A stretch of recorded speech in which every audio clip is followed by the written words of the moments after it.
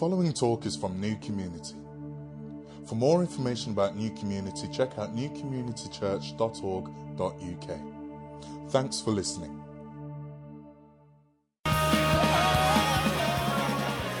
All right.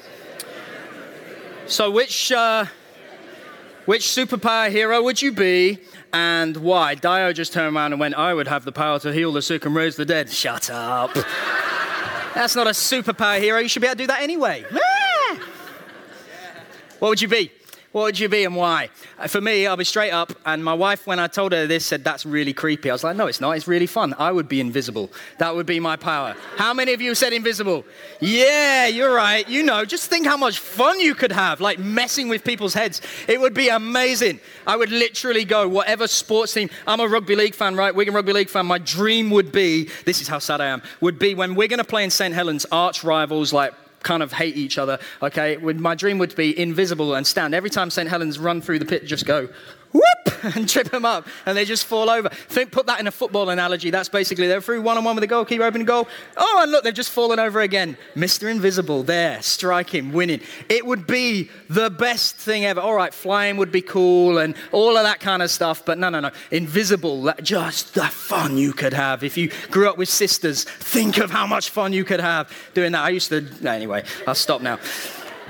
One of my favorite TV shows as a kid, and one of the shows which I absolutely love now watching with my own kids is Tom and Jerry, okay? Tom and Jerry is so much fun, like the best thing ever. As rewatching it with my children, I realized how surprisingly violent that show actually is. As a kid, it was just lots of fun. Right now, it's brutal. And I'm like, yeah, and don't try that. That one's quite funny. No, not the iron. All that stuff. We were watching one just recently, which I think is my favorite episode. It's called The Invisible Mouse. All right, it's based on, for those of you not quite as cultured as me, liking Tom and Jerry, it's based on something far less cultured. H.G. Wells is The Invisible Man from 1897, darling.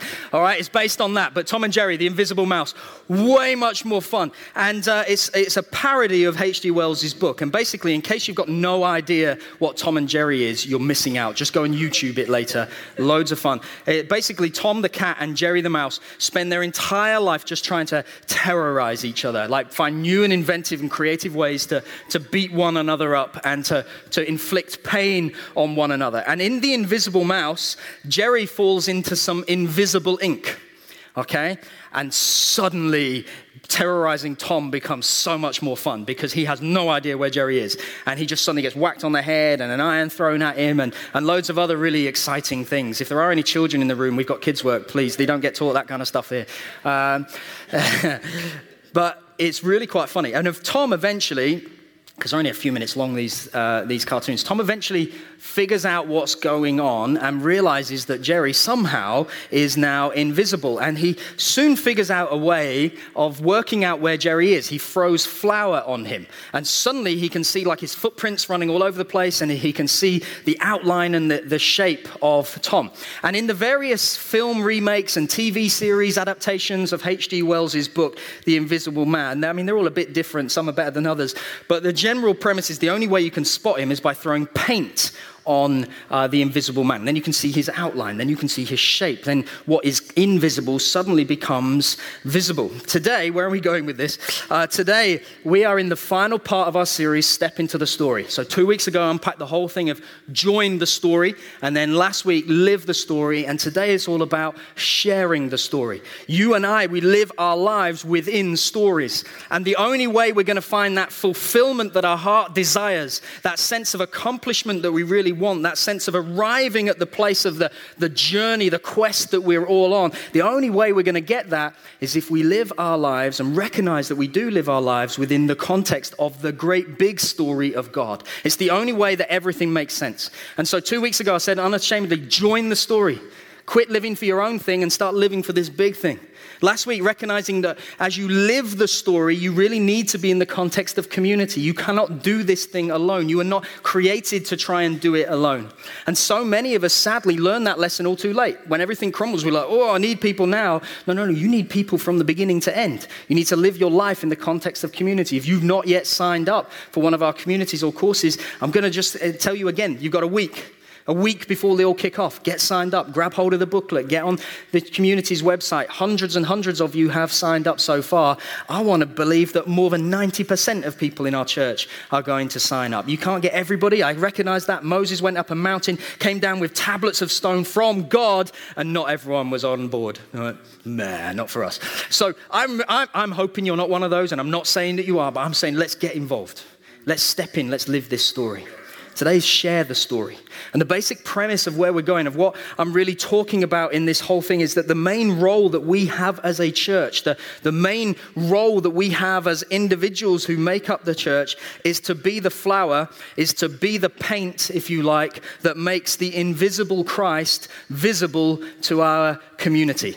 We're to be his hands and his feet. We are to be the ones who share, who demonstrate, who tangibly declare his story with the way we live, with what we say. It's why how we live matters. Right from the beginning of this big story, God has been all about having a people for himself.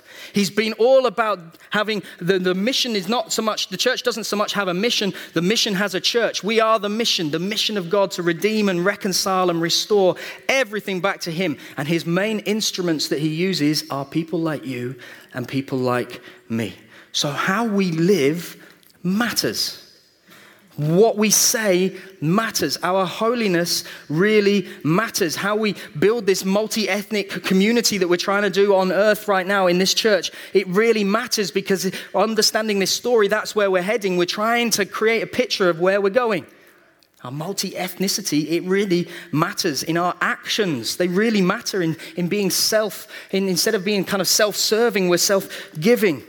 In the way in which we treat one another, in how we deal with issues to do with forgiveness and reconciliation. When someone wrongs you, we don't just take our bat and ball home. We go, no, okay, I ask for forgiveness for this, or I forgive you for that. And what's more, I'm not going to just kind of now go, well, yeah, you're forgiven, but I'm not really going to talk to you. I'm going to reconcile back to you. I'm going to restore those broken relationships. I'm just going to be blunt right now. Some of us in this room, there are relationships and things that we need to go and restore.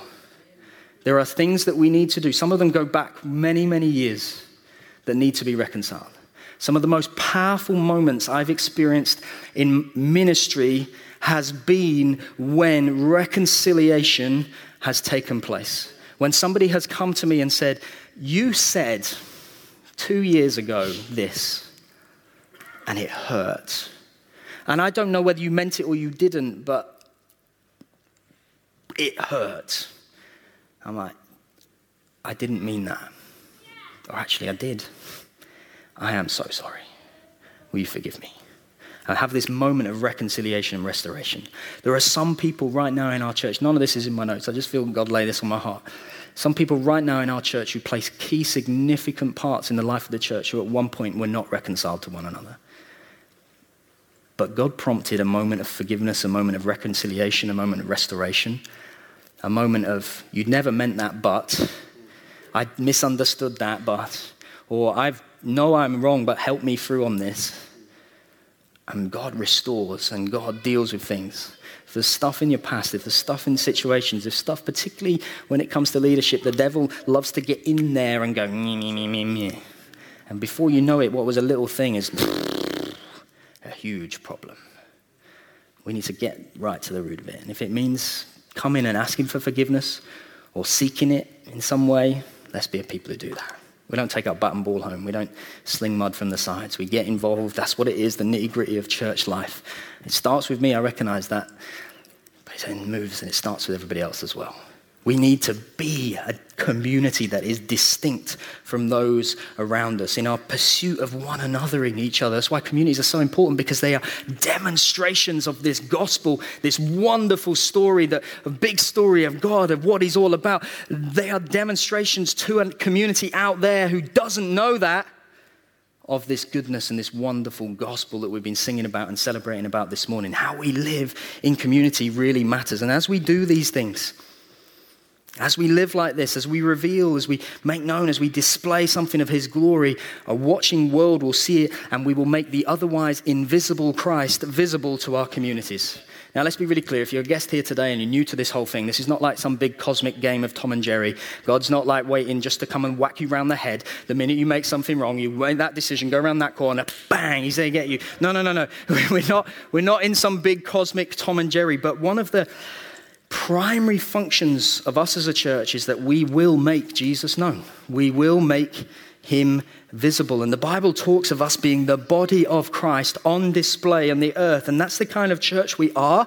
It's the kind of church we're learning to be, because we're not where we should be. But by God's grace, we will be there. And by God's grace, this time next year, we'll be better at this than we currently are. And by God's grace, right now, we're better as a church, I feel, at this point than we were a year ago. And we will increase in doing that. Acts 1 verse 8 says to us, you will receive power when the Holy Spirit has come upon you, and you will be my witnesses in Sidcup and in all of Bexley or Greenwich or Bromley, or wherever you are, and then to the annoying neighbors down the road, whoever that might be, whichever nation takes your fancy, all the way to the ends of the earth. We're his witnesses. You don't get a choice in that. You claim Christ, you're a witness. What kind of witness are you going to be? We're his demonstration community. We are those who are making visible the invisible Christ. And so what are we demonstrating? What are we witnessing? Well, we're demonstrating that there is a God who loves, and so we want to love people. We're witnessing to the fact that there is a God who cares, and so we want to care for people. Will we get it right all the time? No. Go back to what I said, forgiveness and reconciliation and restoration. We sort that out. We won't. We're not perfect. None of us, not yet. There is a day coming when we will be. Until that moment, we're going to make a whole load of mistakes, but it doesn't mean we go, well, I just won't speak to anybody because it's just easier that way. I won't make any mistakes. No. We care because God cares. We're demonstrating there's a God of joy, and so we want to seek to bring joy to our communities. We're demonstrating that there is a God who is full of compassion, and so we want to demonstrate compassion. We're demonstrating and witnessing to a God who loves orphans and welcomes them into the family, and so we want to physically and practically and in every real sense, not just theologize, which isn't a word, and make it something super spiritual, which of course it is. We also want to do the practical thing of actually doing that as well. We're demonstrating to a God who passionately cares about justice, and so we want to speak out whenever and wherever we see a need. A God who cares about our every need, and so we want to practically meet people's needs. We really want to be God's hand and feet. God, break our heart for, brace yours. That we might really be those who see like you did, who looked out on the crowds and had compassion. Lord, may we be those who don't just see and pass comment on situations. Well, someone needs to do that. May we be a people who do something. May we be a people who really are your hands and your feet. Right now in these few moments together, God, just stir our hearts once again. Passion for your name. Compassion like you have. Mercy like you have. Loving kindness like you have. Grace that covers and meets our every need. God, would you just help us? In Jesus' name, amen. So we want to be a church that doesn't just say these things, but wants to actually do these things. We can't do everything. I mean, but we can do something. And not being able to do everything does not mean that you go, well, we won't do anything then. We want to do something. It's why we've chosen to partner with Compassion.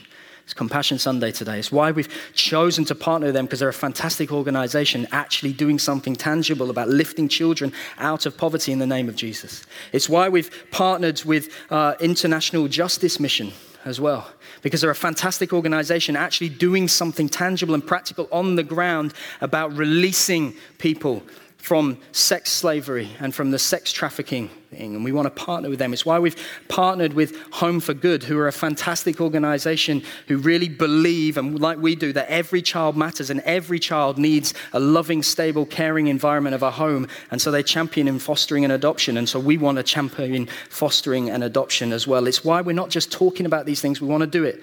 So in Compassion, part of my meeting with Tim the other day is in 2018, we're organizing a trip to actually go and visit the projects again in Kenya. We're going, and if you want to come about that, you need to come and speak to me at some point. We'll talk about it more. You want to actually go and see tangibly what's going on and build a whole kind of sense of partnering with the churches, not just spending some money, but actually partnering with the churches and serving them. That's what we're going to do.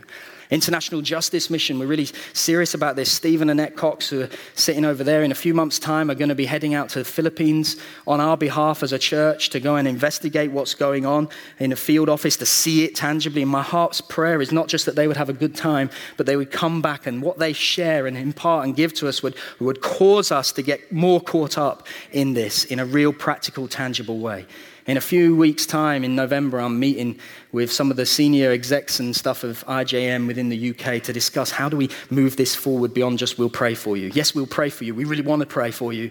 But how do we do this, move it forward? There are some implications for us. Probably, I'll be honest with you, financial. We want to actually do something about it. We're going to have to put our money where our mouth is. I want to do it. That's why with the Home for Good thing, we want to be really serious about this. And there are people, there are families, some of you are sitting in this room right now who are doing this. Not just saying, hey, praise God for adoption and fostering, that's amazing, but going, I will sacrifice, lay down my life in order to do this in a real practical way. And we want to say, you're amazing. You are amazing. And what we want to do is be a community of people who wrap around people like that. We won't do it perfectly. We never are going to be able to, but we want to do the best that we can do to support and not just give lip service. So on the 6th of November, we're going to have Home for Good Sunday. We're going to celebrate all that God has done for us in terms of spiritually adopting us, but we're going to then celebrate all that God does through people who physically foster and adopt as well. And on that day, we'll have a whole load of baby Thanksgivings because we love celebrating new life, and so we'll do it. So if you've never had your baby Thanksgivinged, 6th of November, we're going to do it. And if they're now 24 and you still want to do it, hey, do you know what? That'll make it fun. So bring them along and we'll do it on the 6th of November, all right? It's why at a local level, we want to work with other churches, food bank, serve people in our communities, debt advice, everything that Steve and Jeanette are doing, and we're establishing it again with other churches so we can actually serve in the local area. It's why we're pursuing some other options. I've got some increasingly good relations with local church leaders in terms of how do we partner together a bit more to bring joy to our community. And we've got a few other things in the pipeline right now as well. The lady who wrote this book, The Myth of the Undeserving Poor, my friend Natalie Williams, she's going to come and preach here in January about this stuff and just provoke us a bit more. I'm laying this out for you because we're serious about it. We want to be a good news people. This gospel we proclaim is good news, and so we better be a good news people. This gospel really does release every chain and break every chain, and so we want to be a people who go and practically do that kind of thing. We're really very serious about it. Right now as a church, around us in these communities, demographic-wise, there is a huge number of families. And so we want to put our money where our mouth is. And over the last few years, Lucy Hewitt and her team have done an amazing work in terms of as government starts pulling things from children's services and all the rest of it, we want to step into that gap. And she's led an incredible work in doing that, and Baby Cafe and all these other things. And so we're saying that's wonderful, but I just kind of feeling, God, there's some more that we can go and do. So we're employing her. We're bringing her out a couple of days a week, and we're spending some money in doing that. She's not here, but say well done to her when you see her, because she's going to spearhead us into this. We're serious about it. We want to reach people and serve people and love people and be tangible presence of good news in our communities. That's what we're about. That's what sharing this story is. We want to make the invisible Christ visible, and we need to grow in this. We need to learn some perseverance in this. We need to learn that this isn't just a good idea. It's why we'll keep going on about compassion and IJM and Home for Good, because we've done that, haven't we? No, we haven't. We haven't even got close. We need to keep growing in this. But here's the thing. Our most important role, our most important object, the most essential ingredient for us in making the invisible Christ visible, the most important thing in sharing the story is to preach the gospel. Is to preach the gospel. That's because the gospel testifies to what God has done to save the world, not what we can do to patch it up.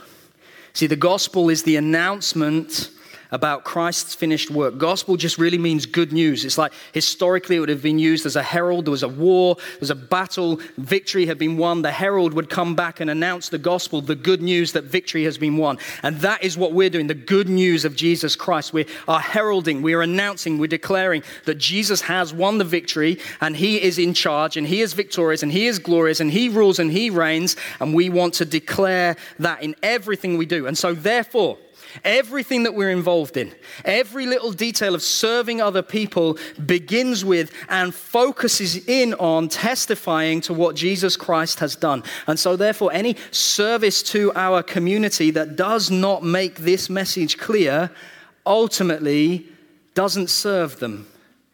It disserves them, or whatever the word is. It doesn't ultimately serve them. If that's not where we get to and proclaim Jesus is Lord, then frankly, this is somewhat sobering, and some of you are going to react to it. But any acts of kindness that we do, apart from the gospel, only ultimately make people more comfortable on their way to hell. It's an offensive statement. How dare you say that? Because it's true. Any act of kindness that we bring to people that does not at some point land in this moment of saying there is a king who you need to submit to, there is one who is on the throne, who is Lord. The only way is to confess with your mouth and believe in your heart that Jesus is Lord. Ultimately, all we're doing is helping people be more comfortable as they head to an eternal destination for all eternity, separated from God. Now, please don't hear what I'm not saying. I want to be really crystal clear. I don't mean we serve people only to convert them. Our acts of kindness are not conditional on their acceptance of our message. In exactly the same way that Jesus came and served us and loved us, even though we were not interested in anything he had to say, we serve people and we love people regardless of whether they respond to our message. We don't serve to convert, we serve because we're converted. Right? Anybody and everybody. If someone says, I'm not interested in any of that, once we've shared it with them, we don't go, well, stuff you then. No. We continue to love, we continue to serve, we continue to give, we continue to pour out our life to them. But there has to come a moment in our sharing of the story where we declare with our lips, we use words, we declare what the gospel is. There's that wonderful little phrase that's been attributed to St. Francis of Assisi, which is preach the gospel at all times and if necessary, use words. Well, it's very quaint, it's very tweetable, it's stick it on your fridge magnet kind of thing, and it's so very, very wrong. It just is not true. I mean, it's not true because he probably didn't say it, but it's not true full stop, because you cannot preach the gospel without words. The gospel is an explanation about an act that occurred in history once and for all. And so we testify through words. We declare through words. We use words to speak and declare the truth of what Jesus did for us that we could never do for ourselves, by living the life that we should have lived and dying the death that we should have died in our place, so that others can believe and put their trust in this message as well. Saying preach the gospel, if necessary, use words, is a bit like me saying to you, give me your phone number. If necessary, use numbers. Without numbers, there is no phone number. Without words, there is no gospel. It needs to come to a moment where we say, no, here is the truth, and we speak it. And yet we see throughout Scripture, so wonderfully exciting, all throughout the New Testament, that every time the gospel was declared and preached, and by when I'm talking about preaching the gospel, I'm not just talking about what happens from this stage on a Sunday. I'm talking about sharing it with people, declaring it with people, explaining it to people in your conversations, in your over the garden fence, in your workplace, whichever situation it might be. Whenever, throughout the New Testament, we see the gospel being declared and preached, we also see it being substantiated with actions that the Bible calls signs. Every time Jesus performed a miracle, it wasn't just that kind of cool trick in order to gather a crowd. He didn't just say, pick a number between 1 and 1 billion and I'll guess it. He didn't just kind of perform like card tricks and stuff to get people to go, oh, you've got a big crowd. No. He performed miracles because they pointed to something of the truth of the gospel. He raised the dead back to life because he was pointing to the truth that he will make all things new in the end. He healed bodies to show that the gospel can restore what sin has destroyed. He multiplied bread to show that those who feast on him will never be hungry. He walked on water to show that he rules over chaos and walks on top of judgment for all. Everything he did backed up the words of truth that came out of his mouth. They were not just random stuff. It was all with a point. And in Acts, we see exactly the same thing. So read through the story of the early church. We see every time the gospel was declared, signs and wonders followed. And we need to see an increase in those. An increase in healing, an increase in breaking in supernatural power, an increase in seeing the power of God at work. But we also see perhaps might be considered much more ordinary demonstrations. And I just find this so encouraging because this story that we're part of is full of ordinary people like you and like me. And every single gift that God has given you, whether they're kind of, you would tend to put them in the super kind of hero power things of, wow, that's amazing, I'm never going to, or you think, well, that's not really a big deal. We see them all in the big story of God because God uses every single one of our gifts. And so we see in Acts chapter 9, Tabitha, as the gospel is declared, she does something seemingly very ordinary. She makes clothes for her community. We see Stephen in Acts chapter 6. His care for the widows signified the gospel to antagonistic Jewish priests and eventually won their hearts. We see in Ephesians 3 that the unity between the races in the church caused people to go, wow. It's not just something they say, they actually mean this thing. We see in 1 Peter, Peter says to the church that we should live our lives with such love and such grace that employers and governments and family members and friends and outsiders looking in go, why? Why do you live like that? How do you live? What is going on?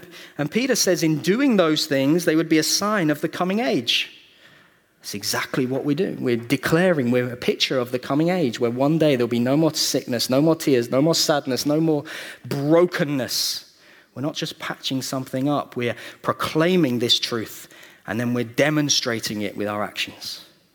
And often it'll be actions demonstrated first and then proclaiming truth afterwards. Not really fuss which way round it goes. It's both and. And some people would let us believe that really what we need to do is somehow gain respectability and gain credibility and earn the right to be heard. Church is great as long as it's just over there doing things that no one else will do, like serving people no one else will serve. Just get on with it quietly. And some even within that camp, that's from outside, some within would say, well, we need to earn the right to be heard. I'm not saying that we don't, but we've got to be really careful with that idea. Because, yes, we need to serve other people sacrificially, but we must also reject the idea that we either can or should earn the right to be heard. You see, our right to be heard is not inherent to ourselves. It comes from the enthronement of Christ by God the Father. When I speak the gospel, I'm not declaring it in my own name. I'm not speaking in the name of New Community Church. I'm speaking in the name of Jesus Christ. And he has the right to be heard. That's one of the implications of the ascension, that the crucified one has been raised from the dead and is now enthroned in glory, that the one who was silenced by humanity at the cross has been vindicated through the Father, by the Father as a result of the ascension. He has come, just as it was prophesied and predicted hundreds of years before in Daniel 7. He has come on the clouds into the presence of the Ancient of Days to receive all authority. And it's because he now has all authority that he sends us out in his name to call the nations of the world to obedience. That's why we do what we do. Because there is one who's on the throne who will receive all glory and all honor. There is a day coming when every knee will bow and every tongue will confess that Jesus is Lord. That's where this story goes. The King is fully enthroned and everyone will fall before him and worshiping him. And for those on this earth right now who willingly choose to do it, that is going to be a glorious and incredible and wonderful and marvelous day for all eternity. And those who right now don't, that's going to be a terrifying day. It's going to be a terrifying moment. Every knee will bow. Every tongue will confess. Jesus is Lord. Why are we so passionate about launching venues and planting churches and getting more worshippers and having more people come in and hearing this gospel and responding to it? Because that day is coming soon. And we will all face him one day. And our hearts need to break for what breaks God's. And fundamentally at root, God's desire is that none should perish. God's desire is that all would bow the knee and confess willingly. But we have a choice in the matter. And we're really serious about this. Really serious about it. It breaks my heart that there are multitudes of people who are dying every single day who don't know Christ.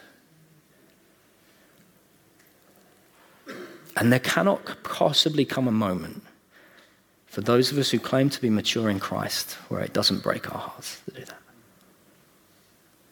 See, it's not just all about me and Jesus. It's about the glory of God and about a whole bunch of people who don't know it and are going to face an eternity wishing with everything that they had when they had a chance. That's why we're serious. That's why we're going to plant Welling next year. That's why in 2018 we'll plant again. That's why we'll send some people this year to the nations of the world. Because we live in one of the most godless corners of the planet. The nation that sent Reformed Protestant Christianity around the world. The continent, sorry. The church is advancing everywhere, but not here.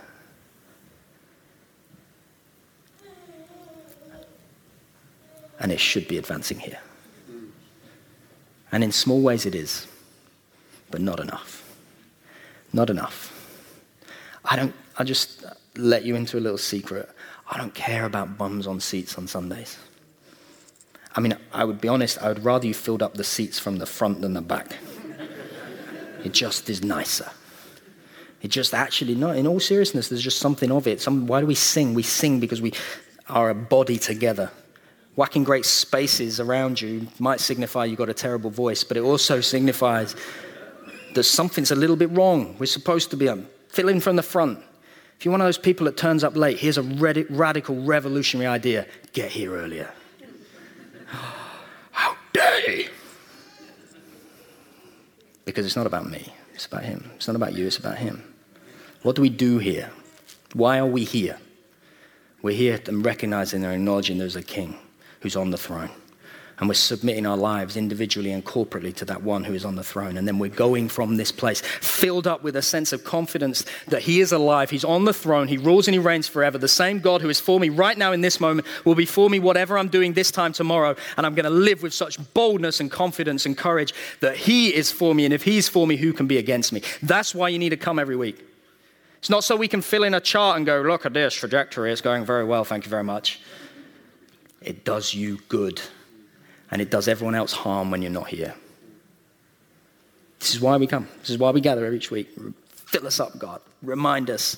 Fill my heart, fill my head, fill my soul with something of the glory of who you are, and then send me out so I can live my life reflecting that glory. And then next week I'm going to come back again and I'm going to drink most deeply again, and I'm going to listen to those sermons yet again. Some people say, oh, you're worried about, and people will never actually remember that unless you've got 48 slides and a handout, and how are they going to remember?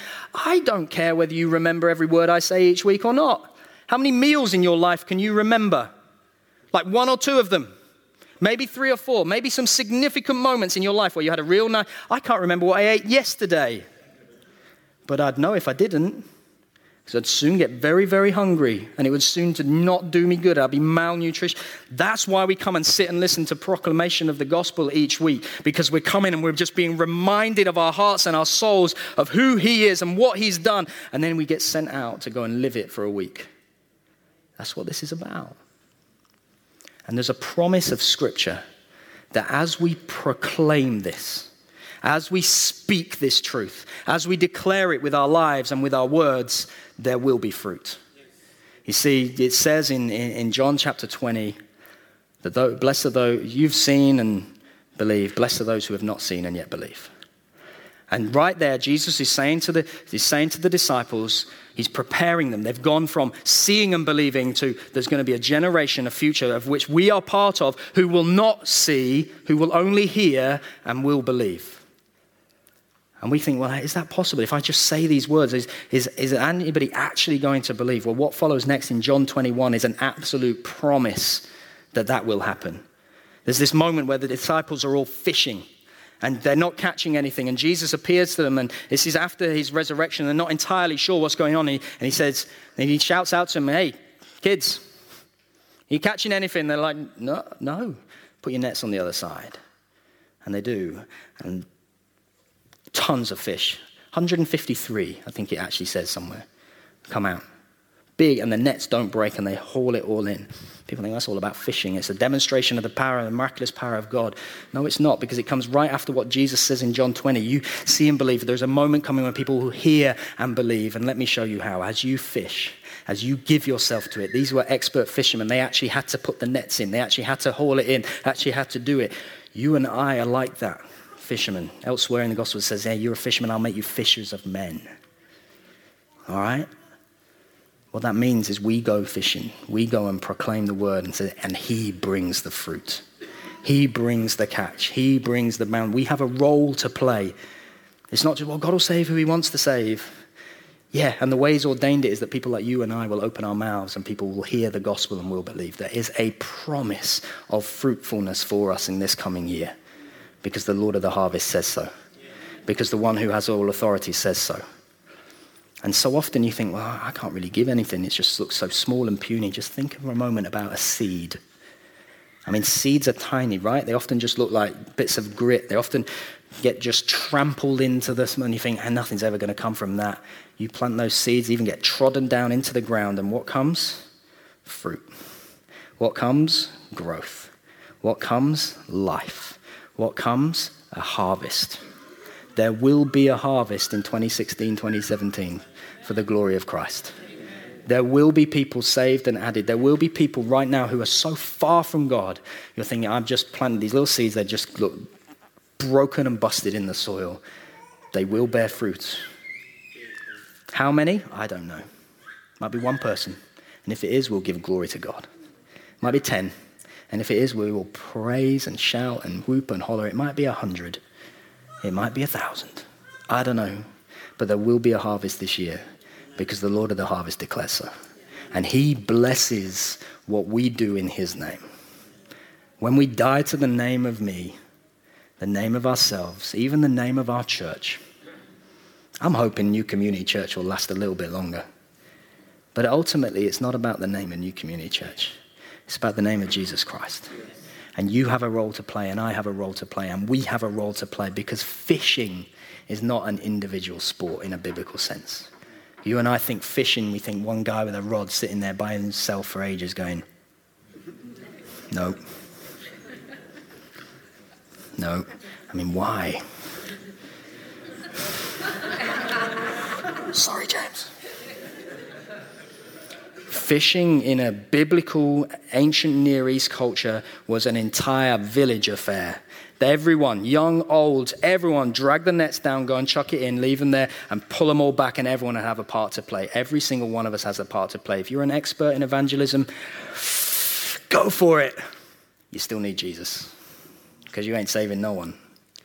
And if you're an amateur in evangelism, join the queue, join the club. But I've come to a place of recognizing and realizing, and some of you are like, you fool, how long's it taken you? That it's him who does it.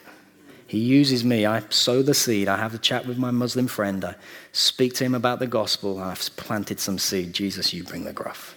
And I pray like crazy. There is a day coming. Every knee will bow. Every tongue will confess. That's a promise that we can look forward to and delight in, but it's also something which needs to drive us forward now as a church. We live for the glory of Christ alone, to declare his glory, to show his glory, to demonstrate his glory in practical and tangible ways, and to speak of his glory with our words. Let's be a bold, confident, courageous people who join, who live, who step into this story. It starts as simply as saying, God, give me an opportunity today. And I promise you, you pray that every day, by the end of the week, you'll have had a bunch of opportunities. Have some courage, go and take them. It's actually, people don't throw things at you. I discovered that this week. I mean, they look at you like you're mad sometimes, but they don't throw things at you generally. And those that do, well, you know not to speak to them again. They're without excuse on the day of judgment. Let's be a bold and courageous people. Thanks for listening to this talk from New Community. For more information about New Community, check out newcommunitychurch.org.uk.